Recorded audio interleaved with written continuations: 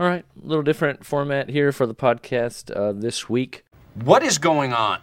Gonna just talk through a few things. This may or may not be as long as they normally are. We're just now getting started. What are you doing? So buckle in, and let's see where the conversation takes us. Enter an audio-visual experience like no other. Underground rap at its realest. Helping you shorten your dang learning curve. This is going to be a brief discussion on some of the requirements and recommendations as it relates to asbestos testing. It was the asbestos in here, that's what did it! For water, fire, damage, reconstruction, and insurance claims responses. Should be a fun one. What would you say you do here? The Diojo Podcast. If you happen to be watching this, this is my book, my third book, So You Want to Be a Project Manager, Mindset and Habits for Growth. On page 225 of the hardbound version, there is the Exhibit 6, which is the Diojo, the chart. There's two basic things you need in order to have a successful company. Why do I want this? Yeah. Because I want to make bank, bro. You need to have happy customers, and you need to have profitable jobs. I want to drive a Range Rover. We all, well, I guess I can't say that. I would say we all know we need to be profitable. Not everyone understands the difference between making money and being profitable. And that might be a conversation for another time. But since I brought it up, right, by nature of the way that overhead and profit, or OMP, is added to the end of an Xactimate estimate, which is unique to the insurance claims process, a lot of people confuse the markup, the 10 and 10 markup, with your actual overhead and profitability margins. Wrong, sir. Wrong. Revenue is the income you earn by selling your products and services, right? So I've sold something for, say, $1,000. The cost of the goods sold, or COGs, is the cost and expenses that you exert to create your products or services. So if I sold something for $1,000 and my cost of goods sold was $500, I would have $500 as my gross profit, right? So that would be a 50% margin. On the other hand, if I had $1,000 that I had as estimated cost of goods, labor and materials, and I wanted to put a 20% markup, that would be $200, right? So my sale price with this 10 and 10 markup might be $1,200. But if I take the $1,200 and I minus the $1,000 and I get a net profitability of $200, that $200 is only 16.67% of the sale price. So my margin in that scenario is actually below 20%.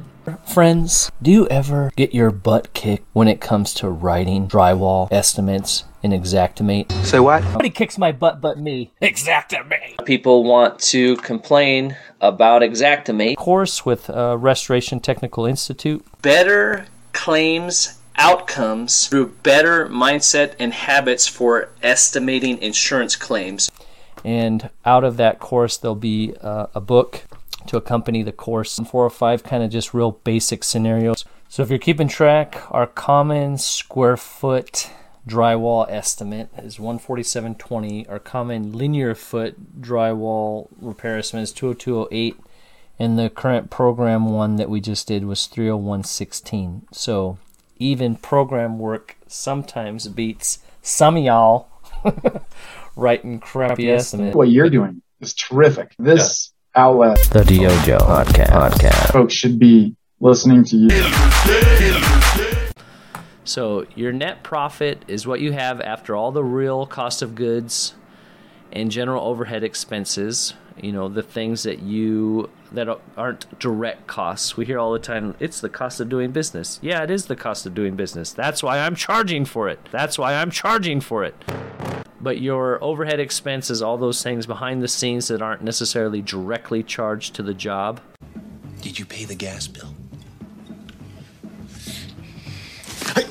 Do you realize what you... I'm sorry. I said we bail. Okay. I would argue labor supervisory, that's a direct cost. You need to charge. That's why I'm charging for it. I was on site with a contractor, and there was 5 or 6 of us meeting there, right? And so I was explaining, in construction, supervisory is important, right? If we're not there making sure the right materials got delivered, that the crew's doing the right scope, that we're separating what scope is and isn't part of the insurance company, we're keeping things rolling. This particular project had a really high ALE, additional living expense, and so there was some value being added by the contractor expediting things, and he can only expedite it by being there on site. Now, as devil's advocate, though, if I were going to bill for that at the end of the job and say, hey, we overran on supervisory, I might look at that log entry for that date saying, I had 6 administrative staff for supervisories, project managers on site on that particular day. Did I really need all 6 of them there? Do you realize what you...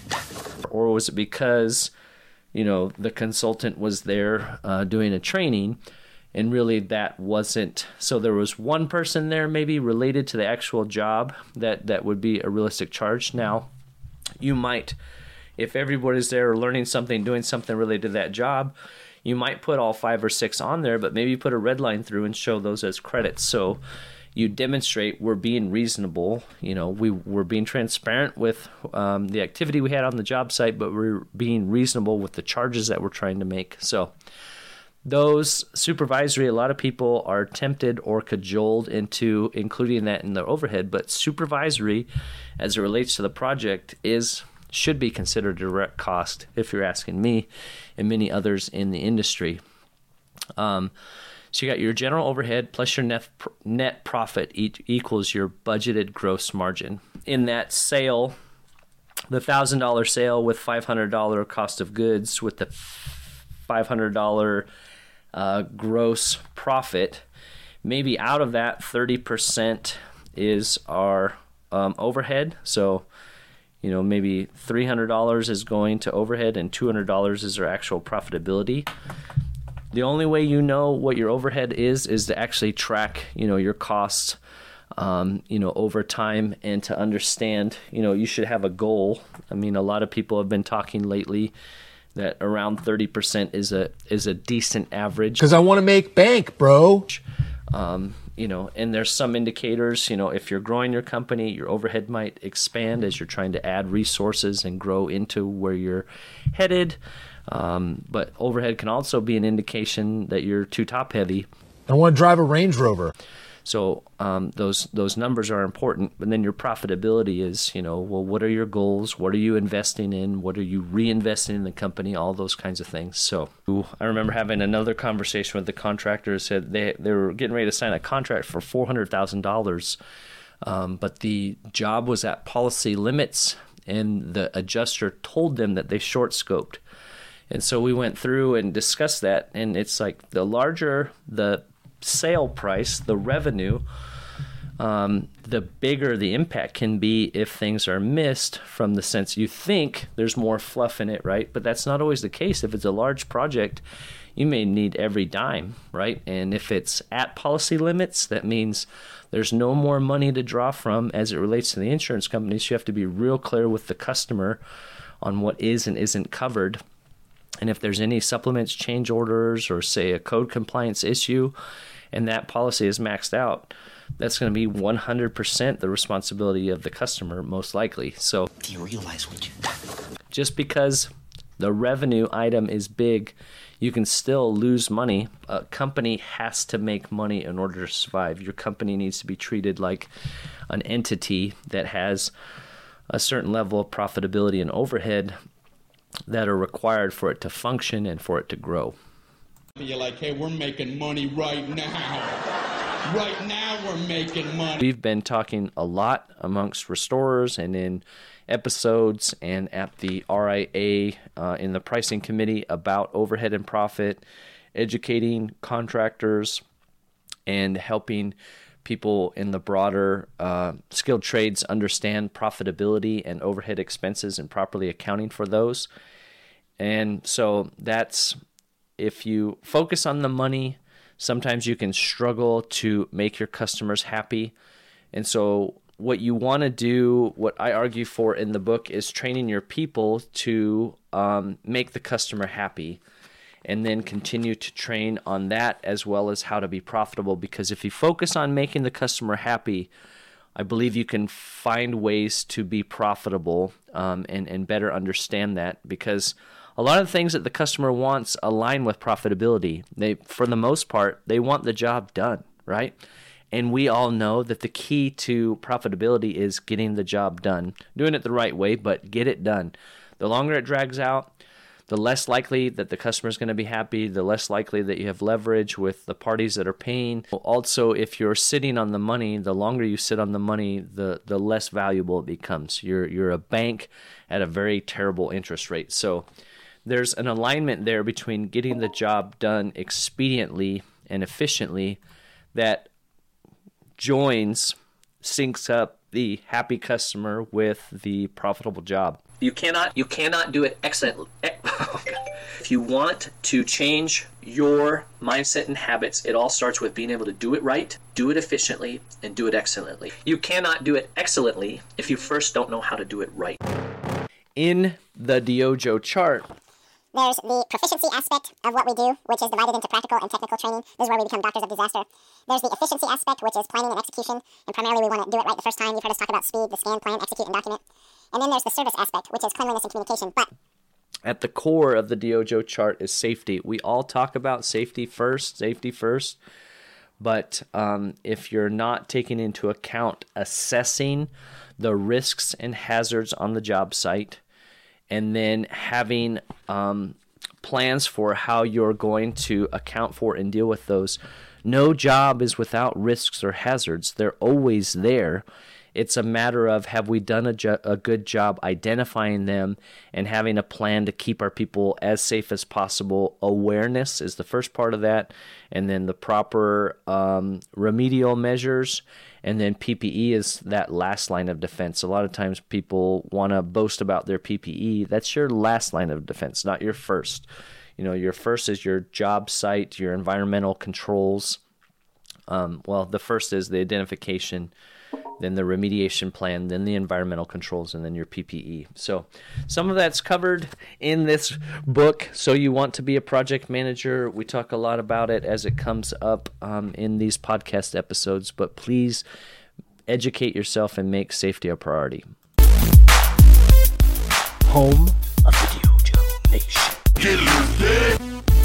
One important factor affecting restoration contractors and contractors in general that are trying to do things the right way, the testing requirements.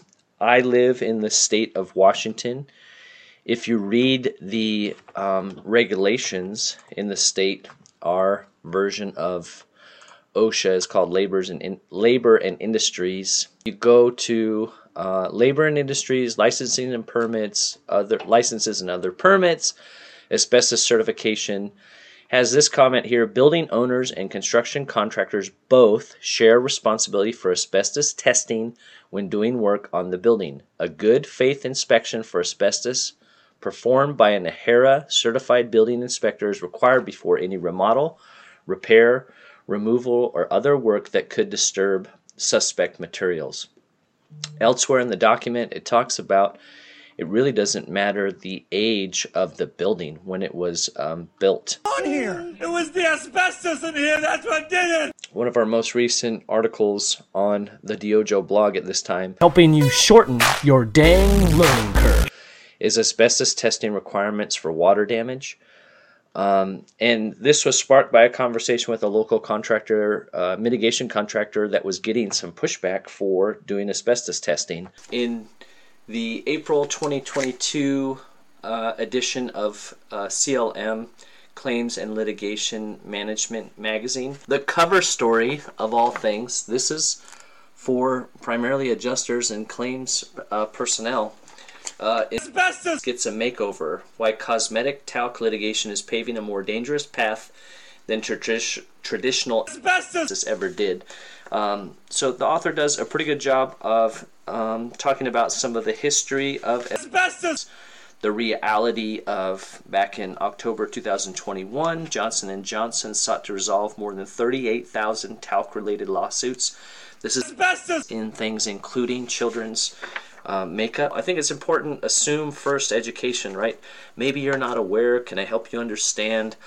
Episode 82 of the DOJO podcast was with Stephen Patrick, talking about the value of using questions in negotiations and when you face objections. Bring the DOJO podcast firing up. When dealing with an adjuster, 90% of every word that comes out of your mouth, every sentence, should be in the form of a question. Ready to take on the dang world. Stephen Patrick, the value of using questions in just business in general, but also in the claims process. One of the publications within your industry that's talking about asbestos. This is very real currently. I was at the dump. I was actually dumping some personal items at the refuse station in Puyallup, Washington, beautiful Puyallup, Washington. And there's this sign here. It says, contractors, all demo jobs are required to have an asbestos abatement survey completed per Puget Sound Clean Air Agency. We require a copy of the survey prior to disposal. All demo materials must be free or less than 1% containing asbestos. Most states have similar rules. I know I've worked in Oregon and in California. California likely being the most stringent. You know, just so you are aware, you've probably covered this is our IICRC S500, the standard and reference guide for professional water damage restoration. This is the 2006 version, so it's a little bit older. Assuming that some of you are just getting your start, I don't want to take for granted that you know what the IICRC is. The Institute of Inspection, Cleaning, and Restoration Certification. This is the certifying body of our industry. Their courses are ANSI certified, the approved American National Standard. And so here's a little advertisement. They are a sponsor of the podcast, thankfully. And here's a little bit about who the IICRC is and what it does. Hi, I'm Kayla, the Communications Manager here at the IICRC. Are you looking to start a career in the inspection, cleaning, and restoration industries? We're here to help. For 5 decades, the IICRC has developed globally recognized standards and certifications for the demand for professionals within the industry. We offer over 20 certifications live stream and in person. For additional information, go to iicrc.org.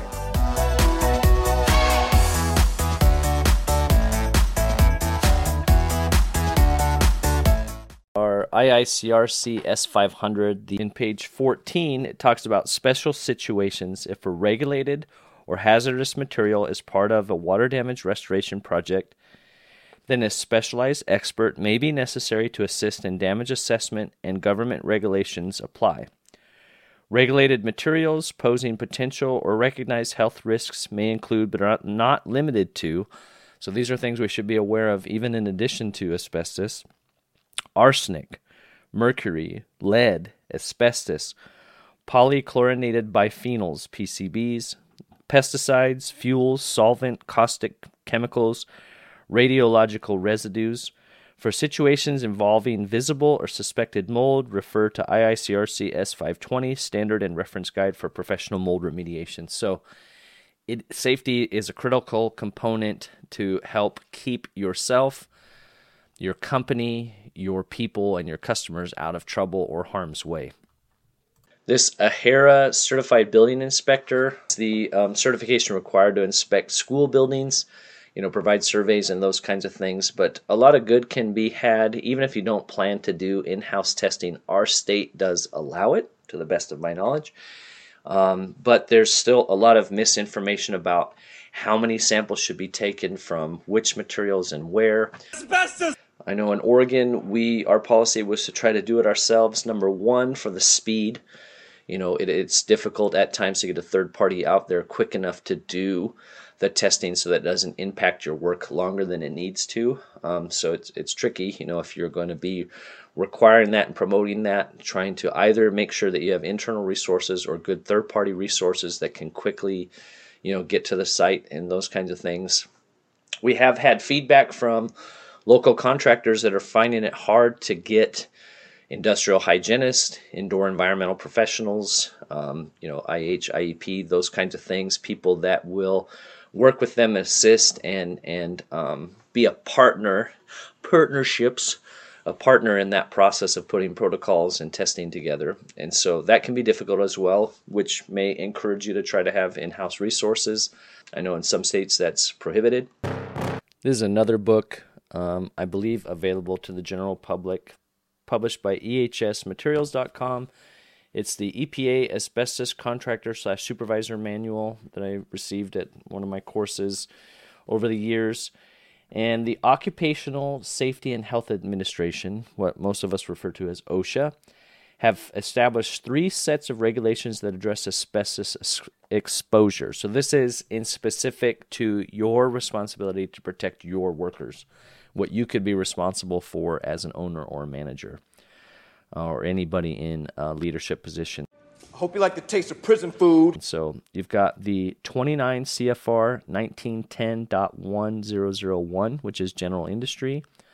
You got the 29 CFR 1926.1101, which is the construction industry, and the 29 CFR 1910.134, which is use of respirators general.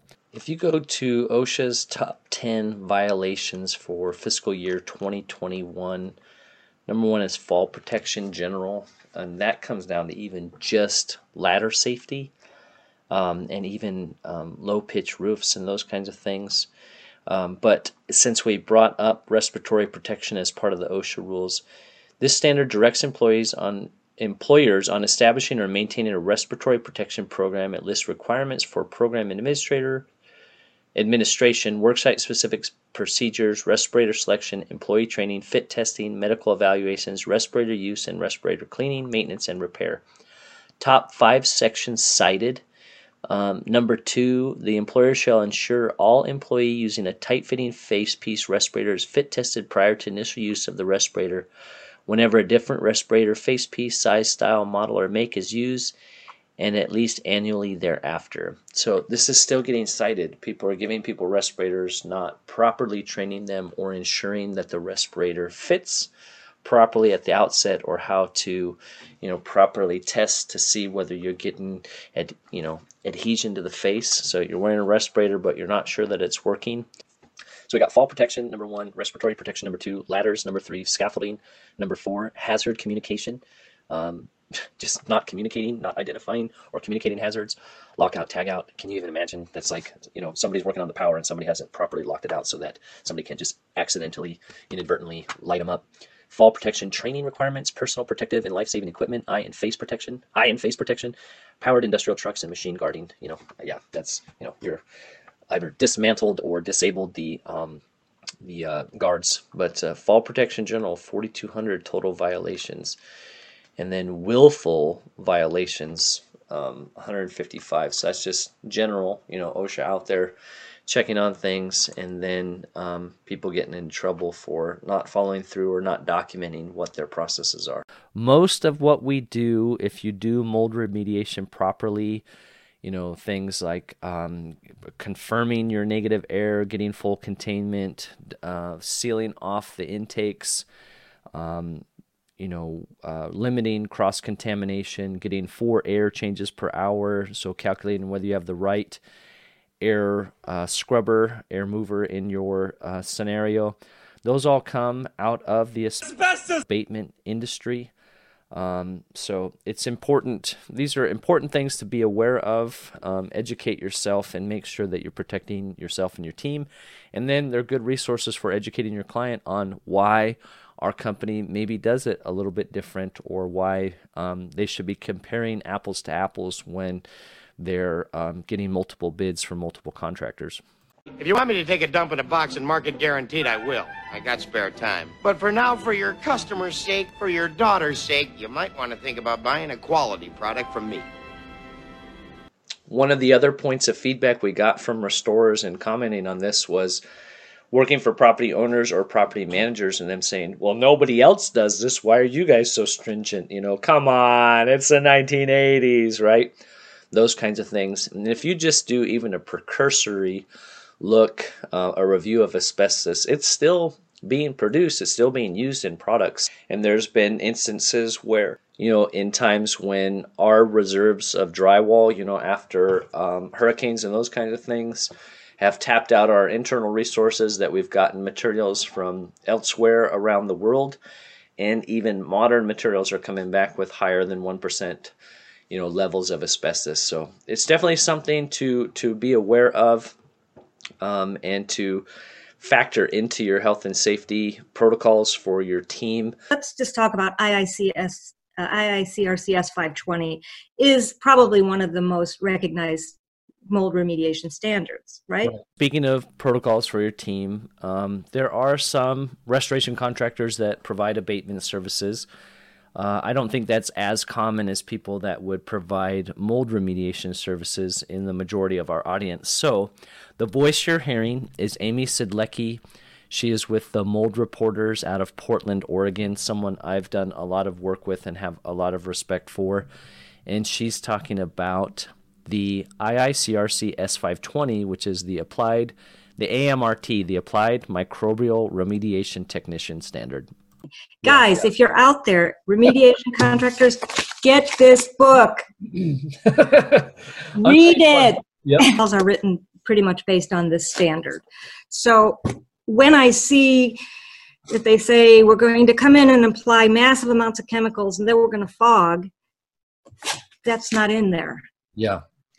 And then their estimate says they're using those methodologies. Yeah. So if you're going to quote a methodology that you're going to propose the remediation, make sure you're following the protocol.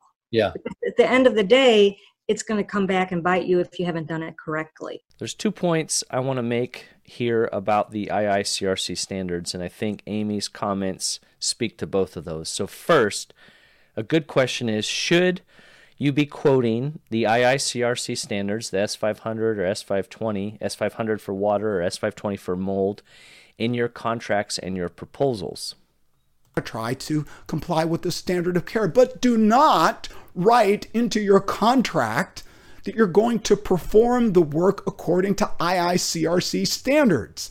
You're hearing the voice of Ed Cross, the restoration lawyer, talk about his insights into developing, being a part of the process of developing the industry standards, and what role they play in educating the restorer, but not necessarily being something that you want to 100% marry yourself to in the language of your contract. That doesn't mean that you don't follow the standards, but you need to be careful about what language goes into your proposals and your contracts.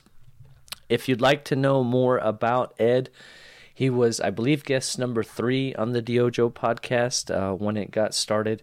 We also did an extended article, A History of Collaboration, A Future of Advocacy, which kind of mirrored Ed's rise in the industry and parallels that with some of the development of the Restoration Industry Association. Ed, coincidentally, got his start out suing contractors, and when they were getting sued, they actually asked him, hey, can you come talk to us about how not to get sued? And now he's dedicated his career to representing contractors, restoration contractors specifically. Does a lot of good work with the Advocacy and Government Affairs Committee and his law practice in California.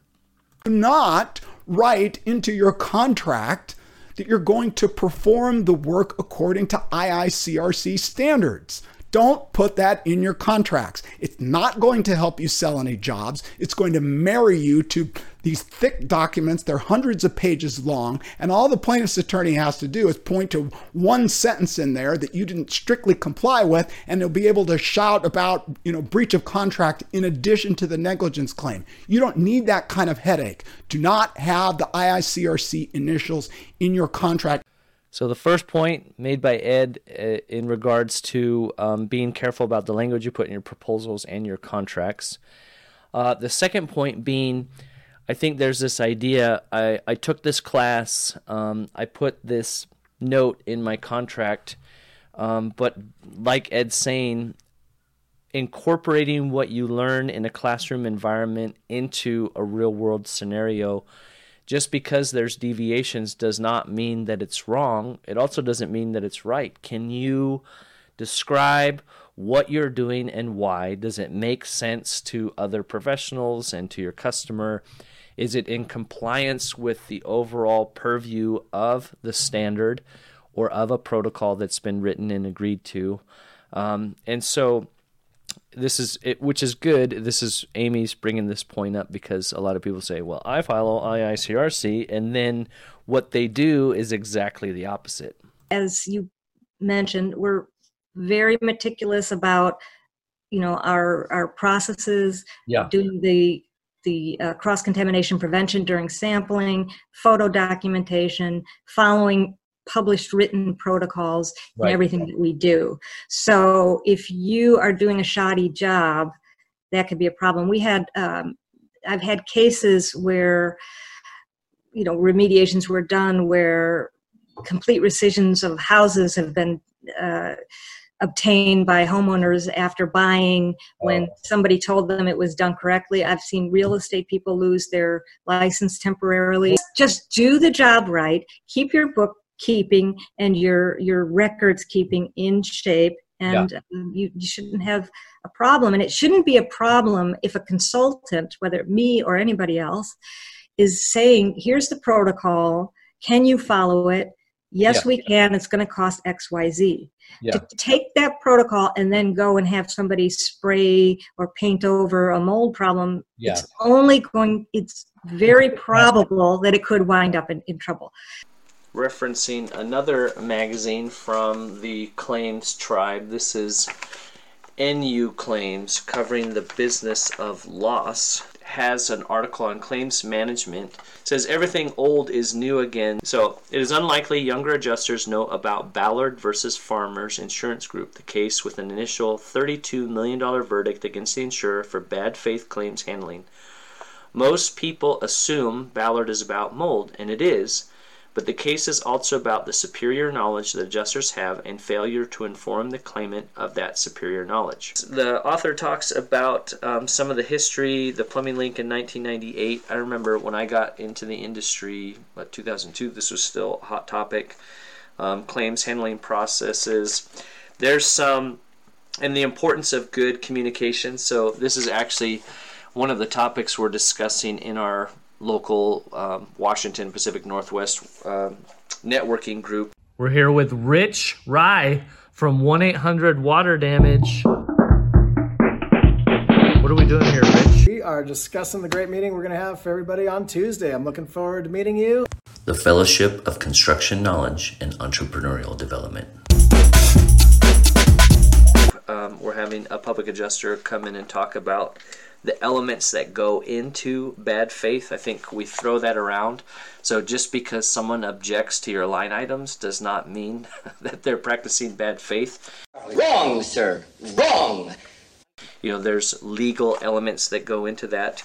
But as it relates to this article, there's some things in there talking about toxic mold. I think some of us would object to, toxinogenic and those kinds of things. Some distinctions that can be made, that there's still some poor understanding of some of the elements there. But all in all, a good reminder of, the litigious nature that's driven a lot of the policies. These are, publications that you can find that are industry adjacent but not directly tied to restoration, and there's lots of good information out there. The other thing that I think is a big issue right now and should be pointed out is contractors and consultants making health claims. So that make me their doctor? Yes, in a way. Our job is to make sure a house is, normal fungal ecology, clear of water damage, clear of, mold amplification. And it's not to tell somebody, oh, you won't be sick in the house, or, oh, you are sick in the house because you have this mold. And so many are crossing that line. Unless you have an MD after your name, your job is just to evaluate the home. And yes, we get calls all the time from people because they're having symptoms. That's a good indicator. But our job is to find the problem as far as mold. And you could have a completely clear mold job, and you should not tell that client, it's clear, the consultant cleared it, you're safe to live here now. Do you realize what you've done? Because there could be other things, rodent problems, formaldehyde, VOCs, benzene, toluene, all kinds of problems that could be making somebody sick in the house. Or just general house cleaning, right? I mean, how many times have we been called out and people are worried about this 1x1 spot of mold, behind something or another, and it's like their house is, just in. It's disgusting, right? I mean, you go. It is, and the dirt and the dust reservoirs. Interestingly, if the house is maintained humid, and in some environments like that, it is, you get a biofilm. So all that dust, you get settled spores, and it becomes a mold issue as well. Well, we have a few blasts from the past. Amy Sidlecki, that's from my time in Oregon, both when I had my own company and working for a contractor to start up a restoration company within their existing company. And it's always fun to reconnect or associate the listeners with former episodes. So that's one you might want to go back and look at, especially if you're involved in mold remediation. This is the Diojo podcast. Our goal is to inform you and entertain you, what we call infotainment. We are self-funded. When you buy a book, we have 3 currently with the 4th one coming out, How to Not Suck at Estimating. Better claims outcomes. The Diojo. Through better mindset and habits for estimating insurance claims. Okay. A lot of the principles are those that come out of my mediocre book, Be Intentional Estimating. Podcast. Which will also be in collaboration with one of our sponsors, the Restoration Technical Institute, a course that will be coming out. So working on trying to get that wrapped up. Thank you to so many of the peers that have reviewed that, given some valuable input and insights onto how to make things a little more clearer, or completely eliminate certain elements of that. But through Restoration Technical Institute, I also met Office Services by Brandy Hawthorne. This just came in the mail today. If you're listening, you're not going to be seeing that, but it's wow. Keep it up, you rock. #Restoring Kindness. I know our friend Michelle Blevins at CNR Magazine is key in getting the Restoring Kindness promoted and out there. But just the efforts all around by restorers to do good in your local neighborhood. And this was a fun thing that Brandy sent out. With friends, I like to have fun. Office Services by Brandy is a sponsor of the podcast, along with the Restoration Industry Association, and as previously seen, the IICRC, the Institute of Cleaning and Restoration Certification. So thank you for listening. And if you've gotten this far, you're almost there. So on the topic of certification, right, we talk a lot about the new book coming up is How Not to Suck at Estimating, Habits for Better Project Outcomes. So there's certification even for Xactimate, the common tool used in estimating in our industry. So we had Brian Austin on from Verisk, from their learning platform, and he was talking. I was able to ask him, that was part of our Xactimate Sessions series our second series from the Dojo podcast. Well, here, you'll see the interaction right now. Is it true if I'm level 3 certified, anytime someone rejects my estimate? And how dare you? I can pull the certification out. Here's my certification. They will just cower. I wish that was true. I think one important distinction in our industry is to know that the standards, things such as the IICRC S500, the water damage standard, these are not regulatory in nature. They are voluntary. So they're consensus-based standards, the best of what everybody can agree on that is on the panels. And if you read the first parts of any of those versions, you can see all the people that contributed hours and hours to these stellar documents, but you got to understand they are voluntary. One of the best explanations of this that I've heard comes from Ken Larson's book. I'm breaking everything here. Leadership in Restorative Drying by Ken Larson. He was a guest on the podcast, and you can view that. But he talks about standard practice. So I'm doing standard practice is a phrase used to describe practices normally and regularly performed by professionals of a trade. A standard practice can vary significantly by geographic region. They may or may not reflect competence. So I'm just doing what everybody else is doing is not going to cut it. That's not what we're talking about. Just because so-and-so doesn't do it or does do it, especially as it relates to asbestos. So talked about our standards in our industry and restoration are voluntary. Standards as it relates to asbestos are regulatory. Therefore, there's law behind them, and the penalties are, fines, jail time, prison time, those kinds of things. So up from standard practice is standard of care, is the structural practices that are common to reasonably prudent members of the trade who are recognized in the industry as qualified and competent. Qualified and competent. You've gone through some level of education and training, both hands-on and in the classroom, and exhibited that you can pass a test. So that is important. IICRC has talked about doing a better job in partnership with the RIA, with creating avenues for career development, professionalizing our industry, having us recognized, our certificated programs recognized in the realm of electricians and plumbers. Have to have hours and hours of competence, under the apprenticeship with somebody who's done it.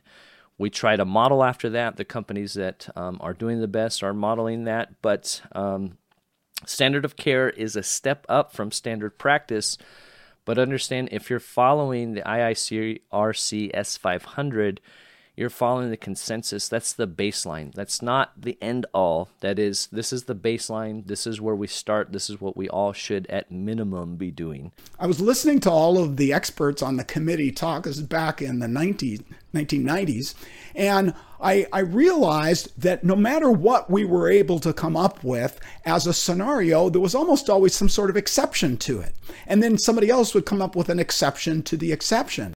You're again hearing the silky smooth voice of Ed Cross, the restoration lawyer, talking about providing some historical context to the development of the S500 and some of his recommendations, which we talked about earlier, about how restorers incorporate the standards of practice or the standards of care into their efforts, but also being mindful of exceptions to the standards, because not every scenario can be accounted for. And I proposed that IICRC add some language to indicate that in certain circumstances, deviation from the standard of care may actually be appropriate depending on the circumstances, because it's not really feasible to write one document that can apply to every single conceivable type of a restoration scenario. There's just way too many variables to consider. So IICRC agreed, and you'll notice in the big fat disclaimer section in the beginning of the book, there's something indicating that in certain circumstances, deviation from the standard of care may be appropriate.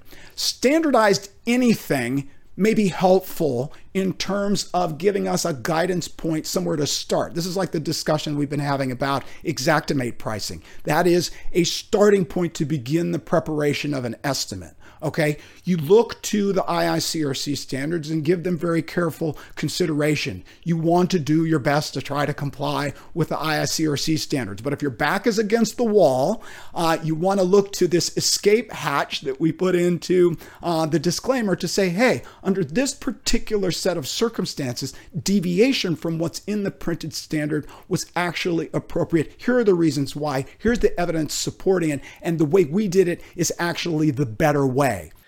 So Ken talks about then there's state of the art, which refers to the highest level of general development. This is where you're continuing with that mindset and habits of growing and learning more. He talks about his book has the vision of improving the practices that are common to reasonably prudent members of the trade who are recognized as qualified and competent and elevating that. So especially those of you that are just getting started and may not be aware, this is important because this not only people can get sick, people can die. You can get heavy fines or even prison time. So please reach out to other restorers in your local area. Find out what best practices are, for your area, and then on a national level, and make sure that you're keeping yourself, your team, and your customer. Educate your customer. We are doing this to keep you safe, especially a property owner or a property manager. Multifamily situation, you do not want to have unnecessary exposure just for a lack of knowledge or bad protocols in your process for mitigation and remediation. So even if you don't plan to do asbestos testing or remediation internally, it would be beneficial, whether it's yourself as the owner or one of your management team or your safety personnel, if you have that developed of an organization, to take the course or be well educated in those areas. Because asbestos, lead, those are elements, prior to starting any work in water or fire damage project or doing any kind of demolition, or even if you're like us on the repair side, making sure that those tests have been done so that way the site is safe. So there's the AHERA building inspector. There's asbestos awareness courses. One of the best overall courses I took from the IICRC was the HST, the Health and Safety Technician. I believe that was designed around 10-hour OSHA, but OSHA offers 10 and 30-hour training.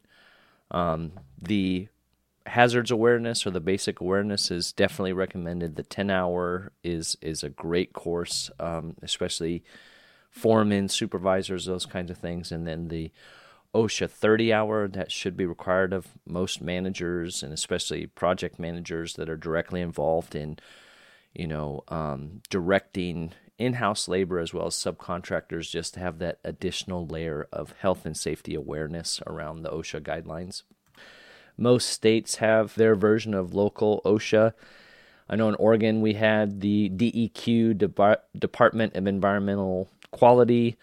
In Washington we have the Clean Air Associations, in Washington we have the Clean Air Agencies in different regions. There's regions of OSHA, things like the Master Builders Association. I know RIA has a new, I think it's the ERS course, which talks about hazards abatement and remediation, which I believe asbestos is part of that. And most of the water damage courses now, I believe, mention that or should discuss elements of that. It's encouraging. Most contractors we talk to are well aware of that and doing everything they can, but we do get those outliers where people are saying, hey, these guys, this company will do it without ever doing that testing. They don't worry about it as long as it's after the 80s, those kinds of things. So some education for the public and our customers is good, and then obviously education within the industry. And if you hear someone say that about one of your competitors, maybe it's a good opportunity to call and say, hey, are you aware, we were at such and such property manager and they mentioned that, if they mention someone specifically, they mentioned that you don't do any asbestos testing. That's not what I heard. I believe you guys run a clean shop. And then obviously if they're belligerent, then maybe you might have to take other steps. But if they're like, what? No, we test everything. That's a good reminder that you're competing with the right kind of people, right? And you want to promote that. And start with education, assume the best, and then go from there.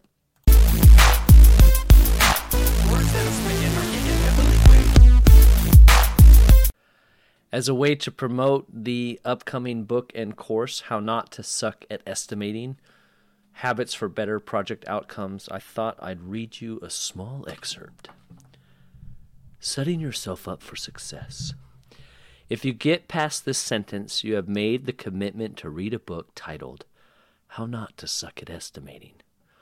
So either you are willing to admit that you, or someone you know, needs some assistance in the estimating department. If you bought this book, does it mean you suck at estimating? No, you're good. You're good, bro. If someone bought you this book, does it mean that you suck at estimating? No. I personally love it when people are able to take a word or a concept that I commonly use and expose that I've been using it incorrectly. Whether it's a book, a podcast, or even a movie, those aha moments have a way of sticking with me when I am slapped around by simple logic. To that end, one of the best books on personal development that I've ever read emerged from within our industry. Shout out to Rachel Stewart, then Executive VP of Titan Restoration and now CEO founder of Accelerate Restoration Software, wrote Unqualified Success. She flipped the idea of sucking on its head when she said the only qualification to get better, being willing to suck when you start. Maybe you don't suck, but you would like to elevate your ability to consistently achieve better project outcomes. Join the club. I'll do my best to share what I have learned over 2 decades in this industry, but understand, you are not alone. You are not alone. Speaking, I am here with you.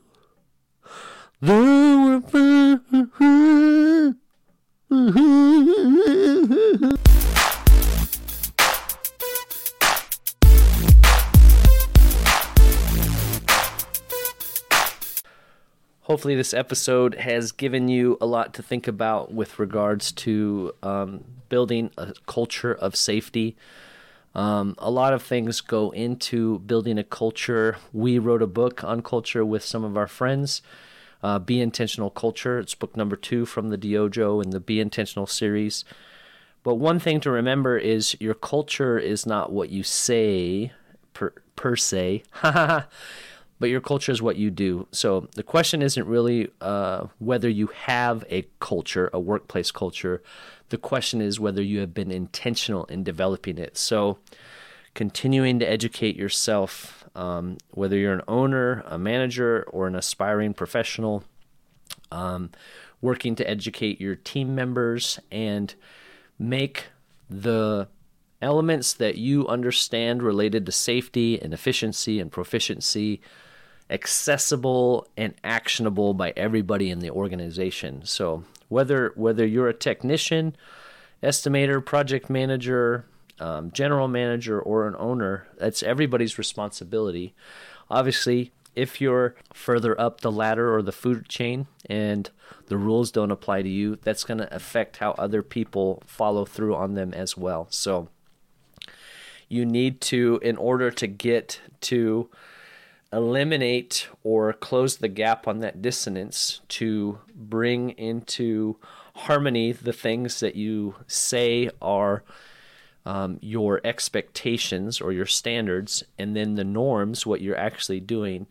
You know, what we say needs to be brought into compliance with what we do, and that has to be from the bottom up as well as the top down.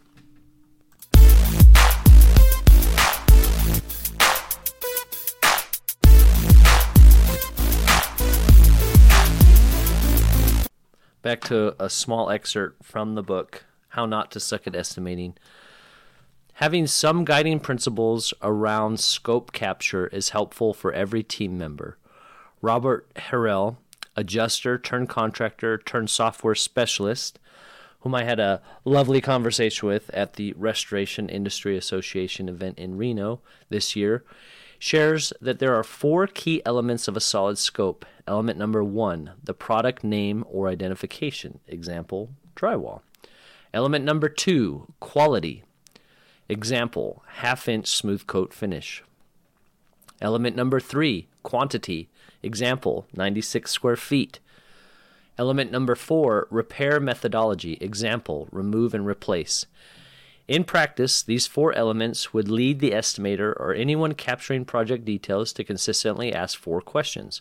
So if you are an estimator and commonly miss items that affect your ability to write a complete scope, ... If you are a manager and your team members commonly miss items that lead to poor project outcomes, ...